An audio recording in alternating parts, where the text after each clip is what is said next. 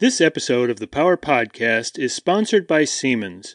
From decentralized industrial applications to heavy-duty power plants, Siemens is with you from the start with the most complex portfolio to cover your needs. From instrumentation and controls components to powertrains and full turnkey solutions, Siemens provides ingenuity for life. The Power Podcast is the latest offering from the longest-running power industry publication in the world. Established in 1882, the Power brand is dedicated to providing its global audience with news and information important to the power generation industry. Now here's the host of the Power Podcast, Executive Editor Aaron Larson. On today's podcast, I'm joined by Bill Castor. He's the Director of Business Development for Siemens Energy. Bill, welcome to the show. Thank you. We're at the Electric Power Conference and Exhibition in Las Vegas, Nevada. It's April of 2019. And during the event, you actually gave a presentation about CHP, Combined Heat and Power. So one thing that I'd like to start off with is kind of going through, some of the highlights from your presentation. So particularly, I think you started off talking about the grid and how the market has evolved and different things that have changed.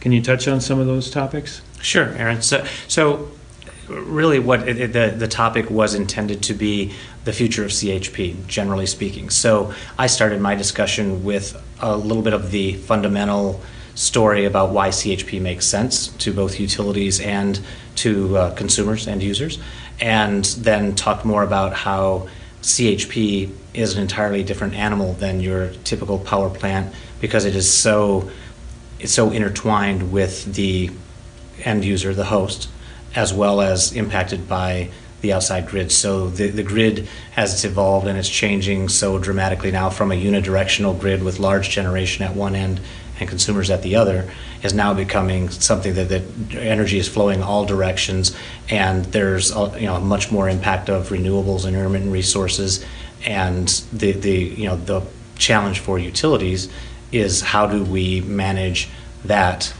since renewables are making such a larger penetration. How do we manage that on a grid that was built a long time ago for a system that had entirely unidirectional and dispatchable power generation associated with it?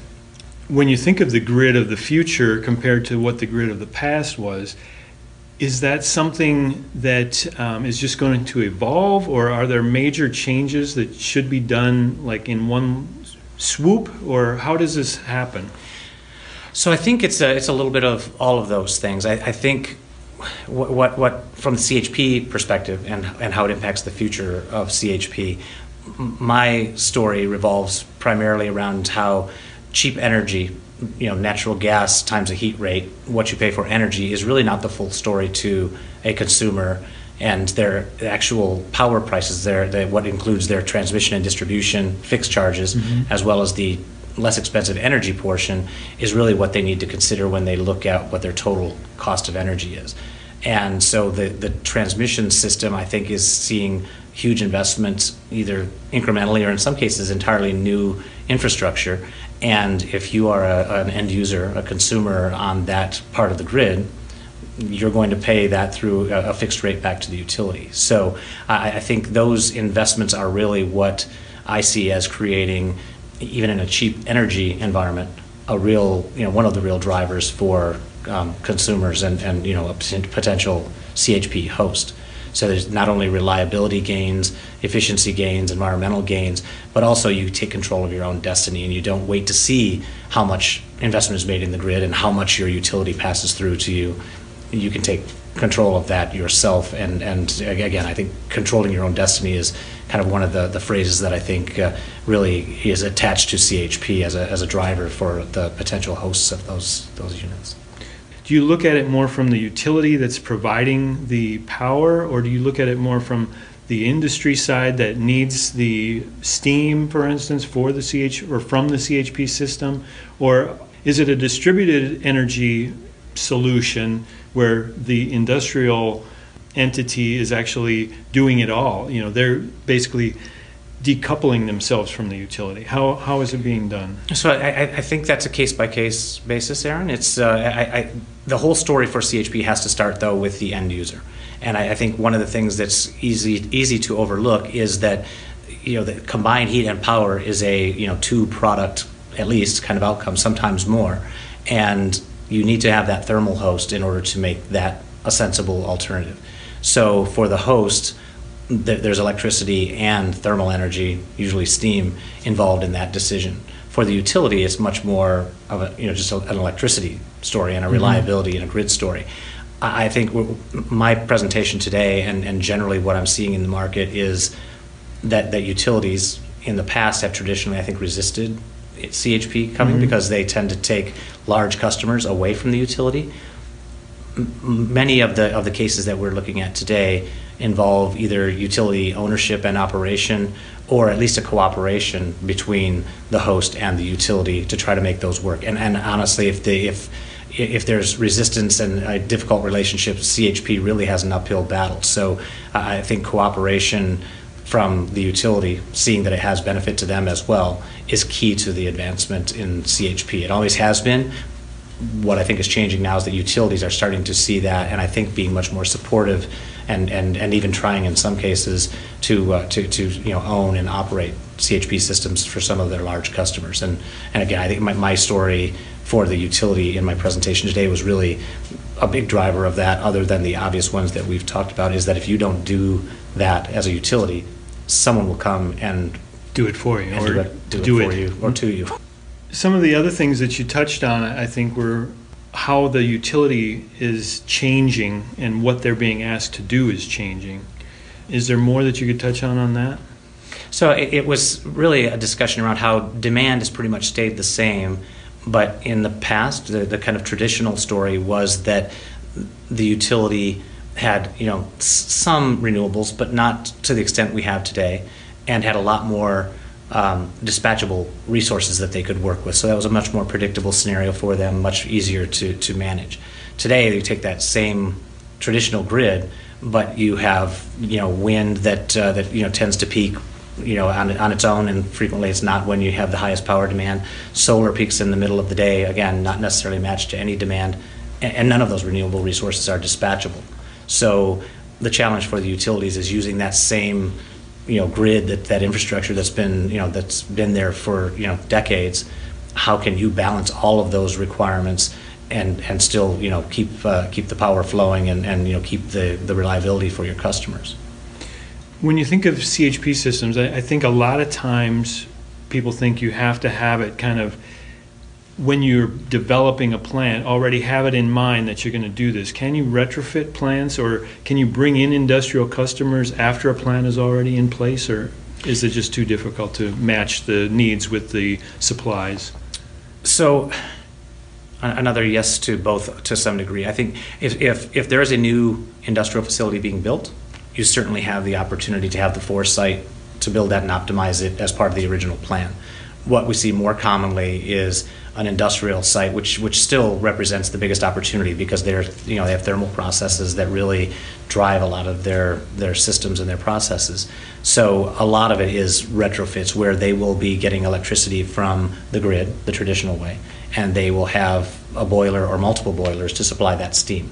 So those two things are disconnected, and again, on the steam side, which is always a real driver for them on the reliability and efficiency side, they will have redundancy built in, but they're always less efficient than they could be through a CHP kind of solution. So what we're seeing typically in the development process is that someone would still get some of their electricity from the grid, most frequently, just to stay in sync with the grid, and would use the existing boilers as auxiliary boilers, backup if you will, or even supplementary, so that if the CHP goes down either in a planned or unplanned way, the existing boilers and the existing connection to the utility can kick in almost instantaneously to make sure that they can continue their operation. So right. I think the most frequent case, again, is looking at systems that are old and maybe less efficient and need investment, and using those still as backup to a CHP system that might be a new investment. Yeah, and I guess I wanted to add, one of the things I added in my story today was that the boilers in this country, many of them, I think 75% or more, are now beyond 40 years old. And a lot of those, either for environmental reasons or efficiency reasons, or just plain out of their useful life, need significant investment or replacement. So I think looking forward for CHP, there's a lot of opportunity because of that. I'm thinking of an industrial customer that's been out there for a long time, has a successful operation, has these old boilers.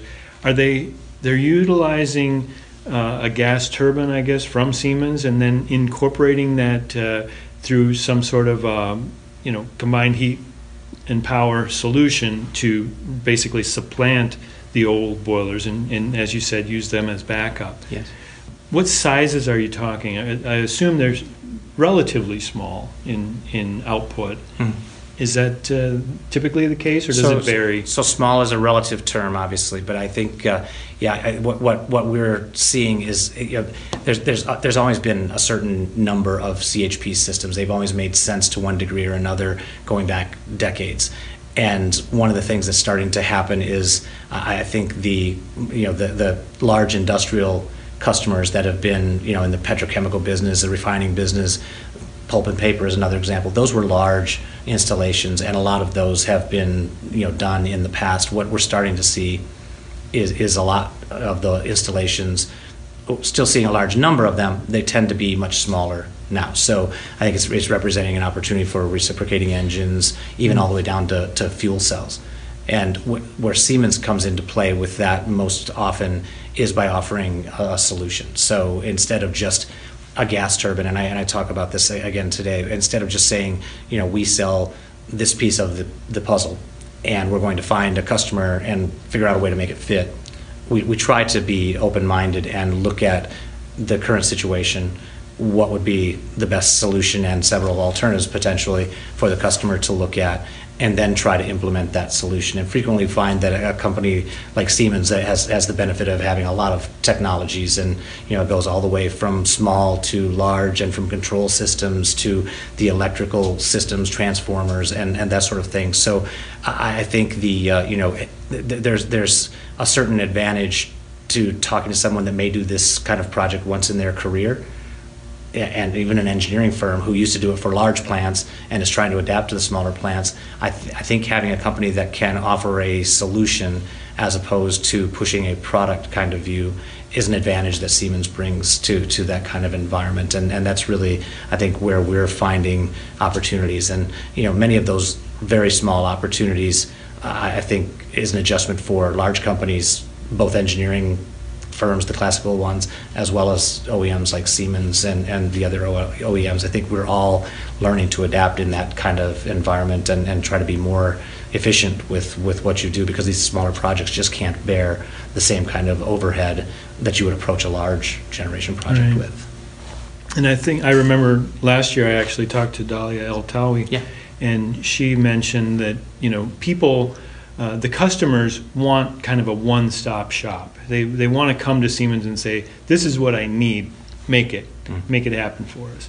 Is that still kind of what you're seeing? Yeah, and I think a lot of times they don't know what that here's what I need part is, or maybe they think here's what I need, but it's not quite so simple. What I have found is that I think that is true, and having the expertise of someone like Siemens to help you find your way through that is a key. And I think picking a partner that has the experience and that sort of thing is more important now than ever, because the complexities of the market impact what you might build as well as how you might operate that. So I think, again, for someone whose core business is not power generation and they haven't ever implemented a CHP, it's key to have someone like that. You can have that one hand to shake, one throat to choke, however you want to put it. One person to point the finger at if things go wrong or need to be tweaked. Right, and I think being able to count on that expertise, and that they're not trying to sell you an answer without understanding the question fully.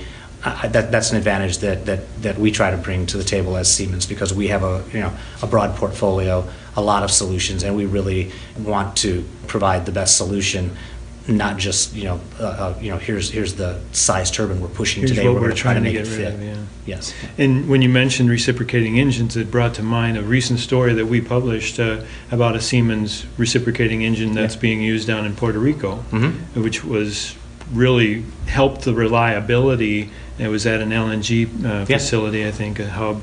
So I think that's quite innovative how that's being used. When you talk about these CHP systems and you need to do service, and that's part of the one-stop shop that you were mentioning. Right. Okay. Right, and again, it really comes into play in CHP more so than the typical large generation facility for a utility, because utilities are familiar with rotating equipment and they get that. So it's a little bit of a more standard business practice. For someone whose primary business is the manufacturing of a product, Or an LNG hub, for instance. Yeah, that may not be something that they're used to is working on a reciprocating engine necessarily. Right, and a group that's a real prospect is food and beverage companies. They're good at making their product, and it's an extremely competitive business. So CHP can do a lot for them, but in many cases, while they know the boiler side of things, they really aren't familiar with the servicing and maintenance and operations that goes along with the gas turbine. So helping to make sure that they have a partner that not only knows how to do that, but can make commitments to them on training their staff, being there to help them in the transition until they're ready to kind of get up and walk on their own, and then have a long-term safety net. It has been key to a lot of those types of projects. Yeah. And I'm guessing some of them don't even want to take it on at any point in time. They'd rather just leave it in your hands and be able to say, hey, this is your this is your baby. Right, and that leads Aaron into some of the the other thing I touched on. That some of the commercial structures have evolved over the years where those companies have limited capital resources like everyone. It's very competitive. So looking at third-party ownership and operation, the so-called DBOOM market, develop, build, own, operate, maintain, represents an alternative as well. And Siemens participates in that. Typically we'll find a partner that does that kind of business, but those kinds of economic models are part of choosing a partner who has expertise and financial capabilities and what I call situational awareness, understands how the outside market can help you and potentially hurt you and help structure the deal accordingly. I think those things are all part of that. It's really a key to select the right partner that can help you with all of those things. And so what are some good examples of places where this is really being implemented? I mean, are colleges, universities, or industrial is more your market, or what do you think? So we're seeing a little bit of all of the above. To be honest with you, I think what tends to happen when energy is cheap is those competitive markets tend to see what others are doing and start to implement it. So for some, it's reliability, hospitals, universities, district heating, cooling types of things. For others, it's a competitive driver. So I think food and beverage is a market that I think is starting to see significant potential benefits from that. Downtime for them, an interruption in the electricity supply or something is a big cost to them, and it puts them at a competitive disadvantage potentially. So I think those types of customers are starting to look more seriously at CHP, maybe where they hadn't in the past, and some honestly it goes back to that just controlling your own destiny. I think with all of the things you see and read and hear, it's very difficult to figure out which way to go. So a lot of these types of customers are a little bit frozen in their tracks, waiting for some clarity. And I think CHP affords them a chance to take control of that, as opposed to waiting and seeing what happens. And it's one thing I wanted to mention, and I think it's more common today, is that a lot of these companies are being pushed to do so by their stakeholders, shareholders, or just stakeholders literally. And in annual reports and the things that they're talking about is how are we going to get cleaner and how are we going to improve our environmental stewardship and that sort of thing. CHP is something that they can use to keep their word and their commitments to their stakeholders. So it has many facets, and it brings a lot of advantages competitively and from a social responsibility aspect to companies like that. And so, what is the first step? How does a company get involved and make this happen? So quite frequently, Aaron, we end up with the initial contact really just trying to perform an energy audit and try to clarify what the current situation is. I think, when someone starts to look at CHP and whether it makes sense, they may understand how their plant is operating and have snapshots of, what their monthly bills are, that sort of thing. That's part of the story, but understanding how they're using their energy, first trying to help them with being efficient and conserving it, then helping them, maybe determine what solutions might make sense, involves typically kind of an energy audit type of approach, and we'll frequently do that, up front to help them understand that without a commitment as we start to kind of develop the working relationship and the partnership. So I think the key for us is trying to help them understand where they are and what they can expect were they to consider a CHP in some form, and then working with them to try to optimize how it might integrate into their system. And probably planning for the future, and do they expect to grow? Do they need excess capacity that they can then build upon? And things like frequently, and to be honest with you, a lot of them don't understand how they might interact with the utility at that case. So they won't always get an initial warm reception from the utility about that. So having someone with expertise on the development side of that interaction is very beneficial. And again, maybe you oversize it and export some to the utility because they would like that. Maybe you undersize it a little bit so that you're always in sync with the utility and bringing some electricity in off the grid. Those are things that someone with the the expertise and the development background I think can bring to the host side of things that they probably don't have themselves unless they've done it somewhere else. Mm-hmm. I can imagine, obviously a lot of power plants, especially big ones like nuclear power plants or coal plants, they get shares owned by multiple utilities where you may have 2 or 3 or 5 different power companies that actually have a share of that plant. Do you ever see a utility and an industrial customer go together and actually build a plant where maybe there's a CHP aspect and they're utilizing it that way? Not quite as you described it, but very close. I think we're starting to see some of the more forward-thinking utilities want to own and operate, and then continue to sell and now steam and electricity as opposed to just electricity. Mm-hmm. So we're seeing that business model. That wouldn't entail an ownership share as much as it would have a commitment for the offtake.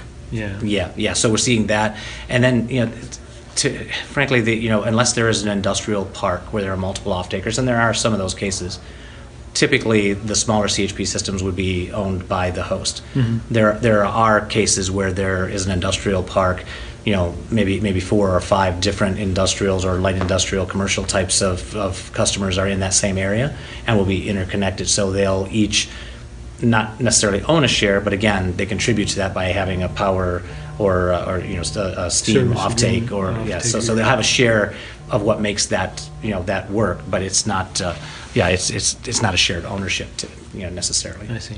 Do you ever see these utilized in more of a microgrid type where there's also solar and there's also wind and there's some battery storage and some gas and CHP all combined into one kind of unique system? Yes, and I think you hit it on the head. I think for a microgrid, there's typically multiple sources of generation, and a CHP system would be a very good contributor to something like that because they're dispatchable and that sort of thing. So I think in tandem with renewable assets, a microgrid almost necessarily has some form of dispatchable generation, and a CHP is a great fit for that. I think we're seeing, and I think we'll see, a lot more of that type of approach. Cool. President Obama had committed back in 2012, I was actually just reading this recently, to have 40 gigawatts of new CHP by 2020. We're not even close. I think we're at 4 gigawatts, if that. Yeah. But, I think it would be really beneficial. It's such an improvement to efficiency. It's such a benefit in utilizing your energy wisely. It's interesting. Before I joined Siemens, I was a developer, and I've always been doing this type of project. And, well, not always, but mostly, it's always made sense. We tend to go in fits and starts. When one of the drivers gets out of control, CHP becomes a solution to help with that until it gets back down to a manageable level, and then it kind of normalizes a bit. There's been a much more consistent, ongoing push in other parts of the world, in particular Europe. I think with district heating and cooling and those types of things, they seem to have done it more consistently than the United States. So we have gone fits and starts and you know, done it a fair amount. Those projects seem to be now, you know, kind of the normal, you know, the number of projects again is there, but the large ones I think have been done. So I mean the you know, the goal of 40 gigawatts or something would be just crazy, right? Yeah. We'd have to do a heck of a lot of these very small projects to get to that kind of level. But Europe and even, you know, other parts of the world have just had a much more consistent policy and a much more predictable, you know, way of knowing what this system would do, how it could operate, and how you could optimize it.